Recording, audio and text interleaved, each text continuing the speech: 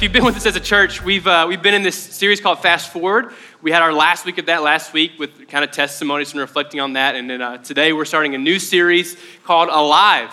For the next 6 weeks with Easter in mind, we're going to be talking about the life, the death, the resurrection of Jesus and the implications for that. So it's going to be big time. It's going to be awesome. So this morning we're going to look at the cross that Jesus died on for us. We're going to look at some of the moments that led up to the cross, and I think it's going to be special. The thing that was sticking out to me this week was one, it's the cross, so try not to mess that up because it's like the most important thing ever in the world's history. So I'm nervous a little bit. Please be gracious. And then two, what really stuck out to me was as I've grown up in the church, that's my background, so I don't know where you come from. Maybe some of you, that's not your story. But for me, I grew up in the church. And so the concept, the idea that Jesus is the Son of God, who's fully God, fully man, died on a cross, resurrected for the sake of the world, makes a lot of sense. It's normal to me. It's big picture, macro level stuff, like, oh, God became man, saved the world. It's awesome. But in the past few months, I've experienced something unique and special as I've been reading through the Gospels. I chose to kind of slow my pace down, and instead of reading quickly through familiar texts about Jesus dying on the cross, the Last Supper, the Garden of Gethsemane, all those things, I chose to go a lot slower this last time around. And instead, I would read like 4 or 5 verses at a time, and I would close my eyes, and I would play that scene out in my head. I'd try to picture, man, Jesus, okay, the Last Supper. Okay, you're in a room, you're with your disciples. What did that look like? What did it feel like? What was on your mind? And I started slowing down and paying more attention, verse by verse, to what might have been happening as the story unfolded. And I experienced something pretty powerful. I felt like God opened my eyes to things that are true and easy to miss. And so I'm going to try to take what for me was a few weeks of experience and just mush it into like one teaching, okay? So hopefully it doesn't feel like I've been mushing a lot. Hopefully you can follow it. I don't know if mushing's the right word. It's a weird word to use right now. But anyway, so when I think about this teaching, one thing that stands out to me is Jesus saying yes. And he says yes a lot, I think. And it's not necessarily in the verse, oh, Jesus said yes a lot. But as we read through Mark 14 together today, I really think you're going to see Jesus over and over again saying yes. And as I was walking around the parking lot after the 9 a.m., I think God gave me a story, so I want to share it. There's this illusion about rock climbing, or not rock climbing, never done that, cliff jumping, okay? Cliff jumping, the exact opposite of rock climbing, okay? You're jumping off of them, all right? Has anyone been cliff jumping, jumped off a rock? Good job, everybody. Way to get out in nature. Wow, impressive. Anyway, so there's an illusion about cliff jumping, right? Here's what I think the illusion is. The illusion is you say yes to cliff jumping once, okay? Say yes once. When's that yes happening? When you are floundering through the air, just thinking, wow, I was farther up than I realized at this point, right? And you're waiting to hit the water, right? But the truth is, if you're like me and you're scared to death of that jump, but want to prove yourself, you say yes 1,000 times, right? When everyone's going, hey, we're going cliff jumping this weekend. Want to go? Yes, that's once, right? We get to the trail, we're going past this in the woods, headed to the cliff. I'm saying yes again. I'm like, okay, I'm going to jump. No. I'm going to jump. I'm going to get to the edge of the cliff. I'm not going to be scared. I'm going to jump, right? Okay, a little further, you see the first person jump, and you're like, he was in the air for like 9 seconds. What?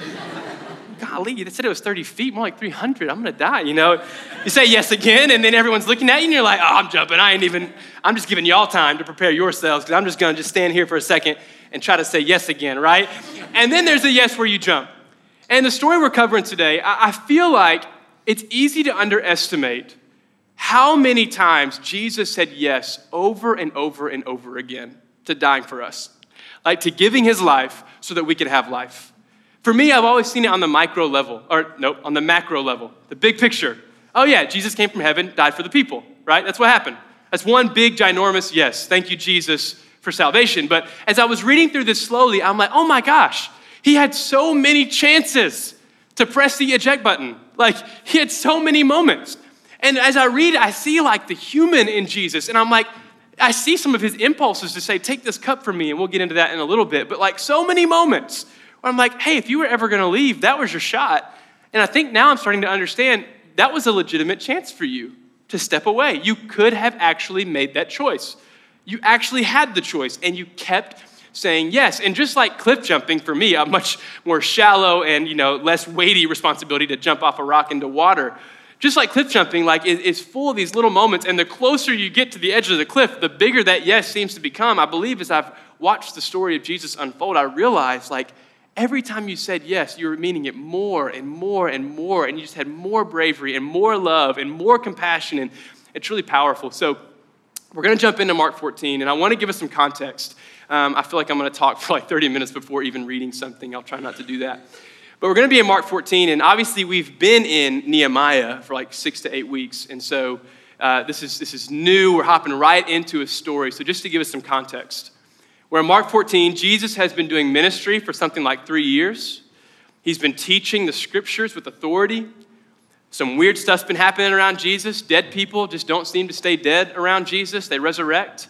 People with evil spirits in them are freed instantly at the word of Jesus. People with illness and sickness are healed. It's like this surreal thing. And Jesus, like any great leader, is divisive, right? If there's a great leader, often there's going to be two different sides. And a lot of people, especially sinners, I'll take note of that, are following Jesus. They're in on what he's saying, proclaiming about the kingdom of God coming near to earth. But there's also some leaders, some religious leaders, who aren't comfortable with how powerful Jesus seems to be and the attraction that he is gaining. And so they plot against him. They plot to kill him. And we are coming into the last moments of Jesus' life before he's going to be arrested, wrongly accused of crimes, and murdered. Okay, that's going to happen. And the thing is, for Jesus, that's not really a surprise. He has actually been talking about it for a while. It's a weird thing he does. He will just be chatting with his disciples and then just decide to remind them, hey, by the way, I'm going to get murdered. And 3 days later, don't freak out, I'm going to come back. And then we're going to hang out, right? It's Jesus he's been talking about this for a while. And so we're going to get in on the last few moments of his life. And this is uncomfortably not structured, but I want us to just experience the story a little bit. So be gracious with me as I lack clear points and rhymes and same letters and all those things that help you remember stuff. You're hopeless for that today. Okay, so we're going to look at the Passover, the Last Supper, that moment, the garden, and the cross. So the first thing we're going to read is verses 22 through 26. And we're immediately going to join the disciples and Jesus in this upper room. And they're going to be eating a meal, okay? It's Passover month, the month of Nisan. You might remember that from the book of Nehemiah, month of Nisan. Shout out Nehemiah. They're in Jerusalem. Shout out Nehemiah, right? He rebuilt Jerusalem. Everybody remember? Built a team, built a city. Shout out Nehemiah. Jesus has a city to live in that has walls because of that. So just wanted to connect some dots. Hope you enjoyed that segue. All right. That went well. So anyway, they're in this upper room. And you might be wondering, what's an upper room? It is exactly what it sounds like. It is a room. And it's upper, it's upstairs, right? I was in Jerusalem and actually got to see an upper room, and it is as upper and just a room as you would think it would be. It is the most simple thing ever, all right? So they're in this upper room and they're getting a meal. So they're gonna eat a Passover meal. Now this was big for Jewish people, okay? Let me give you a little context. Like I said, I'm gonna talk for a while, then we're gonna read. Little context to what a Passover meal was, all right? It was this beautiful time of remembering the story of Exodus. All right, and if you're unfamiliar with that, it's the story of God's people, the Israelites, being enslaved in Egypt for 400 years, God hearing their cries and delivering them. So the Israelites once a year, the Jews once a year, would have a meal to remember, or a month, a Passover month, and then they would eat this Passover meal, and it was full of symbolism and imagery, okay? It's way more full than what I'm going to talk about today. So if you know a lot about the meal and you're like, man, you really only talked about just a little bit, my bad. I'm not about to give a lecture on the Passover meal today. But there's a couple of things that are really beautiful about this meal, all right? And I want to tell you about two of them. First, they would eat unleavened bread together, all right? Who knows what leaven is? Yeah, well, okay, you were modest and humble. I appreciate that. I did not, all right? Look, all I know about, and I still don't know a lot, all I know about leaven is this what makes the rolls all fluffy, right? It makes it rise, I'm pretty sure, right? Is that kind of right? It makes it soft and chewy, I remember being at a restaurant called Lambert's. It was a place where they threw rolls to you. They were the most buttery, fluffy rolls. They were awesome. Anyway, that's because of leaven. Shout out leaven, shout out Lambert's, okay? So leaven made the bread rise. Well, they would eat unleavened bread at the Passover meal for an important reason. In Exodus 12, God actually instructed the Israelites, tomorrow or this night, you're going to escape Egypt. So eat a meal, but make sure the bread's unleavened and leave with haste, all right?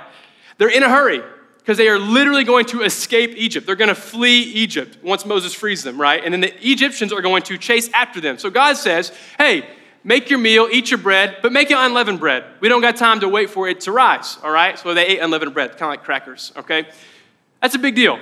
They knew that the bread symbolized the quickness to which they had to escape to freedom. Does that make sense? Okay, so secondly, I want to talk about they would drink these 4 cups of wine. And there were 4 cups because, well, it's a lot of wine probably, but anyway, 4 cups of wine, and they were symbolic of Exodus, let me make sure I don't misquote it, 6 through 7. There's 4 moments where God is going to speak a promise of deliverance, okay? I want you to hear these words. He tells the Israelites, I will bring you out. I will deliver you. I will redeem you. I will take you to me for a people. And so at Passover, you would take these 4 cups and remember that God keeps his promises. He made these 4 promises of deliverance, and he came through, right? The Israelites were freed. Okay, all of that context to inform this next part. Now we're going to read chapter 14, verses 22 through 26. And as they were eating, he took bread, and after blessing it, broke it and gave it to them, and said, take, this is my body. And he took a cup, and when he had given thanks, he gave it to them, and they all drank of it. And he said to them, this is my blood of the covenant, which is poured out for many. Truly I say to you, I will not drink again of the fruit of the vine until that day when I drink it new in the kingdom of God. And when they had sung a hymn, they went out to the Mount of Olives. Okay, end scene. So Jesus says, take, this is my body. Jesus is so good at this. He does something very simple, and it says a lot. He's always doing that really, really awesome stuff. So he says, take this bread. And instead of remembering, this is what I see in it, right? Instead of remembering the quickness of the escape, right, the Israelites having to eat the unleavened bread, to remember they had to make haste and flee Egypt to get to freedom, this bread is now representing Jesus' body, where freedom came to them, right? Isn't that beautiful? It's like, hey, you took this remembering that you had to run to freedom so God could deliver you, but this bread, this is my body. Remember that God has become flesh and has come into your midst, so you don't have to run to freedom. Freedom has showed up at your front doorstep. Isn't that beautiful? I don't know what it's like to grow up Jewish, but I imagine in that moment when he said, hey, this bread, you know what this bread means. It's my body now. That's what it means. Like, freedom has come your way. It's stepped to you. It's such a cool story of how God comes to us. And then he says, hey, take this cup. Remember it as my blood. Formally, it's this moment where you remember the 4 promises of God to deliver the people. And then what is Jesus' blood? It's by his blood, his perfect blood, that we are delivered into eternal life, fully living freely with our Father God in heaven. And Jesus says, remember, God keeps his promises. Like, this is your deliverance. Isn't that so strong? I think it's so beautiful. So it's this amazing moment. But what stuck out to me also about this, so I've given you some facts about the Passover, the imagery Jesus is getting at. It's just gorgeous. But what hit me this week, and what hit me a few months ago as I was reading through this super slow, this whole time, Jesus is about to die. Can you imagine if you knew you were about to die? It really hit me. He's so calm right now. Like, what a meaningful meal. He's talking about, like, hey, this is my body. This is my blood. Remember this. And you'll see in verses like 27 through 31, he's also saying stuff like, hey, you're all going to scatter, but when I'm raised up, I'll be back with you in Galilee. And Peter, you're going to deny me 3 times. And he's like so peacefully and calmly getting them ready for what's to come. And he almost makes you forget he's the one that's about to be crucified. And I was like, Jesus, if I look at this like just the Bible story and get the stuff out of it I'm supposed to, he's loving, he's great, it's cool. This is a real story. Jesus is really about to be abandoned. He's literally telling the disciples, you're going to leave me all alone. But yet he's calmly and peacefully preparing them. And I don't know if that resonates with you, but it just hit me. Jesus is so sweet. That is such a kind and loving God that in his darkest hour, his concern for his disciples is what trumps his maybe reason to panic or be fearful. He's like taking care of them. And I thought about this story that pales in comparison. It is not probably even worth me sharing, but it kind of connected dots for me, so hopefully it helps you. I remember this one time I was in Atlanta. I was at this building called the Georgia Dome. Does anyone know what the Georgia Dome is? Shout out, come on. So I was there for a basketball tournament. It's huge, all right? It was the SEC basketball tournament. This is going somewhere. There's like 50,000 people there, okay? Watching the game, Mississippi State's playing somebody, and all of a sudden we hear thunder outside. That's normal. Storms happen, right? But then something abnormal happens. I look up, and the scaffolding up there, the thing that you've never seen move before, is shaking back and forth. I was like, Looked at my dad. I'm like 12. Dad, that legit? That cool? And Dad's like, it's designed to do that. I'm like, dope. He's my dad. I believe him. I'm like, cool. Sounds good. It's a true story. I look over, and way over there at the other side of the arena, there is a hole that is blown open in the side of the building. We still good over here? This is still part of the building's infrastructure. This is still what you think should be happening. He's like, that's fine. He's looking concerned. I'm like, oh my gosh. And then all of a sudden I'm like, this is not cool. Watching the game, all the players, the referees, the teams run off the court. If you've ever been to games, just imagine the teams doing something they are not supposed to do. They just leave the game. And it's like, I look back at my dad. We still good here? Like, this is still the way it's supposed to go? Like, whatever. He's saying, cool. Everyone obviously starts leaving. We hear nuts and bolts. They're falling. They're hitting people on the head, like straight up. Like, yeah, this is real, all right? The building is falling apart. It's not good. I'm like, oh my goodness. People are trying to get to the exit, not to go outside, but I guess to like hide in the restroom or something. And the whole time I'm just like, oh my goodness. This goes on for about 30 minutes.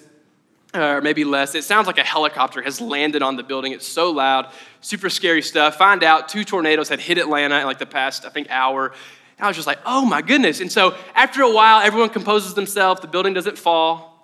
Shout out, that was great news. They did a good enough job building it, maybe not perfect. And I remember talking to my dad after, and I was like, wow, did you know that the building wasn't supposed to do that? And he was like, yes. Like, that was not good. Like, I was pretty worried. Like, when that stuff started shaking and bolts started, I was like, this is probably not going too well, right? But what happened in that moment? My dad knew. Like, he had every reason to be scared for his own life. I mean, people are scrambling. This is pretty surreal. But he knew he wanted me to feel good. He wanted me to be calm in the midst of calamity, right? He wanted me to feel this sense of peace, even though there was a lot of things not to feel peace about, right? That's a bad example for what Jesus is doing. Because what Jesus is doing is so much more beautiful. In the moment he's going to feel the most isolated, the most abandoned, even from his Father, my God, why have you forsaken me? His love and concern for the good care of his disciples trumps maybe his tendency to panic. And I was just blown away by that. Like, if you accept it as a true story, a thing that really happened, I'm like, Jesus, you love them so much.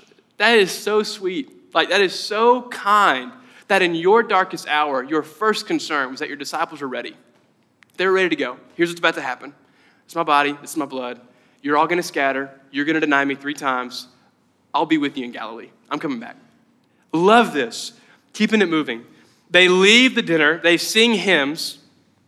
Then they go to the Garden of Gethsemane. And this is where Jesus goes to pray. And this just blows me away, what we see from Jesus here. They enter into the garden. I'm going to read from verse 32, chapter 14. And they went to a place called Gethsemane, and he said to his disciples, sit here while I pray. And he took with him Peter and James and John and began to be greatly distressed and troubled. And he said to them, my soul is very sorrowful, even to death. Remain here and watch. And going a little farther, he fell on the ground, and he prayed that if it were possible, check this, that the hour might pass from him.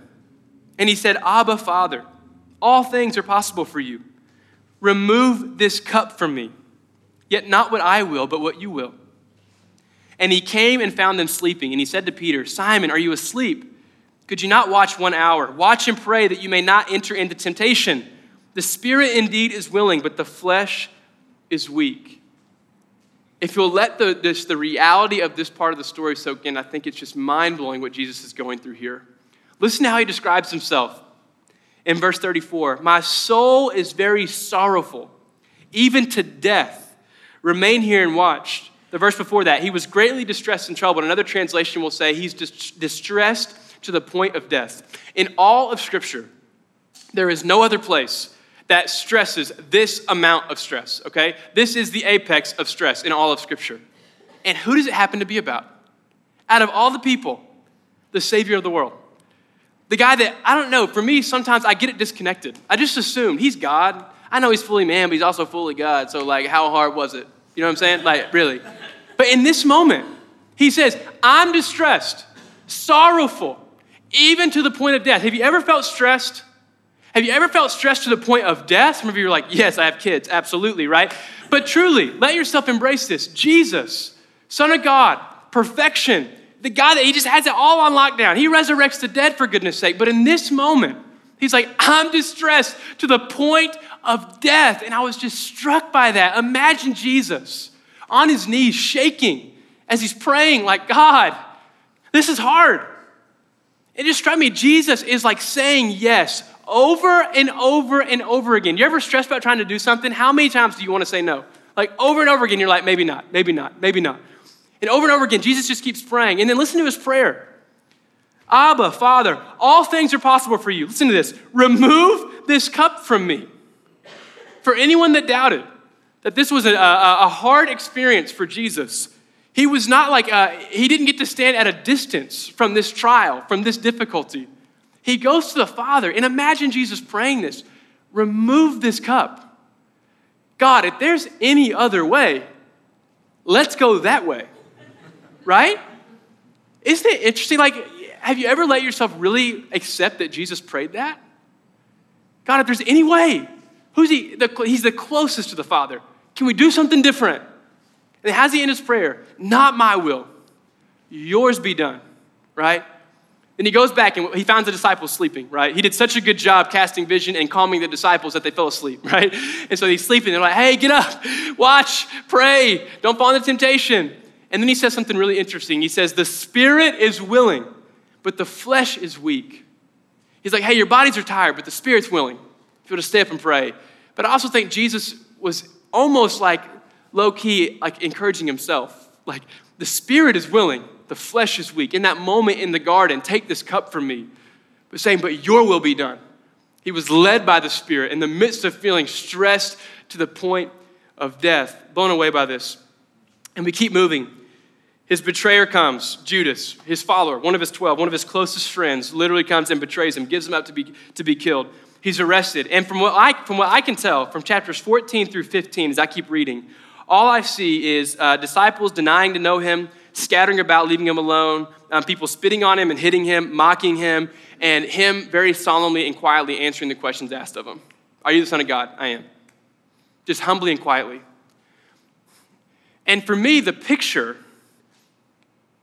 the calmness of the Last Supper, the calmness there before such a hard moment, the stress of that prayer, and then like this resolute, like, I don't know, is peacefulness a word? Maybe. This resolute peacefulness following that moment. Can you imagine going from a place of shaking, God, if there's any other way, if there's any other way, if there's any other way, to standing before your own creation as they spit on you and mock you and crucify you for something you didn't deserve, as you do it for them so peacefully. I'm like, how does one man do that? What does it take for someone to do that? And to put it simply, it takes someone being absolutely in love with you. It takes someone so sold on humanity.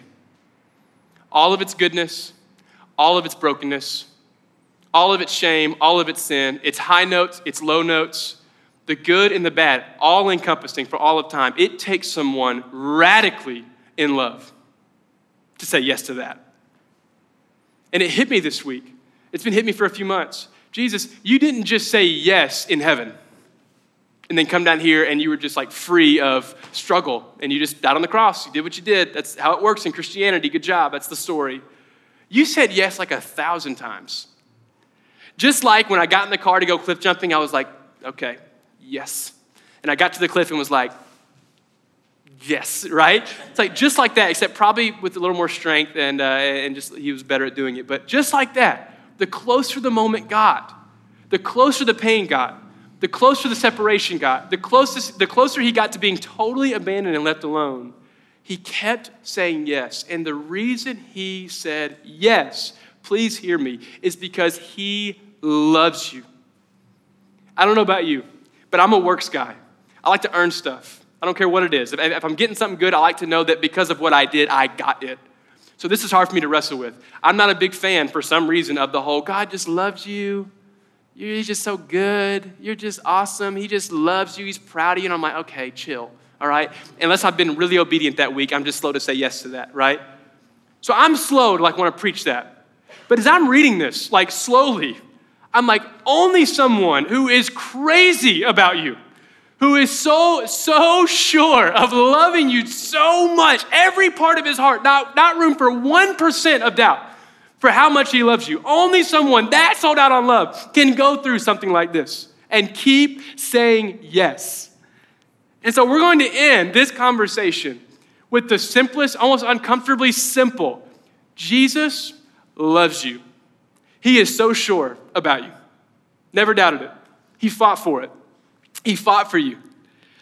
He is so sure of you that he gave his life for you. And the truth is, we needed that. We needed that so bad. God, in all of his perfection, humans in all of their darkness and brokenness and sin, separated. No shot at undoing what had been broken. And God himself takes on flesh, steps onto earth, lives amongst brokenness in all perfection, lets creation crucify him to a tree so that you could know, one, I love you, and two, there is a way back to God. What a good God. He loves you. If you've had a week like me, it is not the morning to accept this. It's just not. I'm tired. I'm sinful. I'm skeptical, I'm cynical. I'm like, stop telling me how much you love me. I don't want to hear that. Tell me you're mad or something. Get on to me, discipline me or something. And I'm sure as a good father does, he has some good things for me to discipline me on. But I'm overwhelmed by this. No matter where you're at in your walk of life, how you're feeling this morning, there is one thing I am 100% confident that you can be 100% confident about. God loves you, straight up. And so we're going to take communion as a church together. And we're going to take communion with this kind of Passover meal in light of that. This is the bread, the unleavened bread. It used to mean that we had to run to our freedom out of slavery from Egypt. But now it means freedom has come and found you. You couldn't have found it. It found you. We used to take this cup, remembering those 4 moments of deliverance in the book of Exodus. Now we remember that once and for all, you have been delivered. If God promises deliverance, he keeps his promise.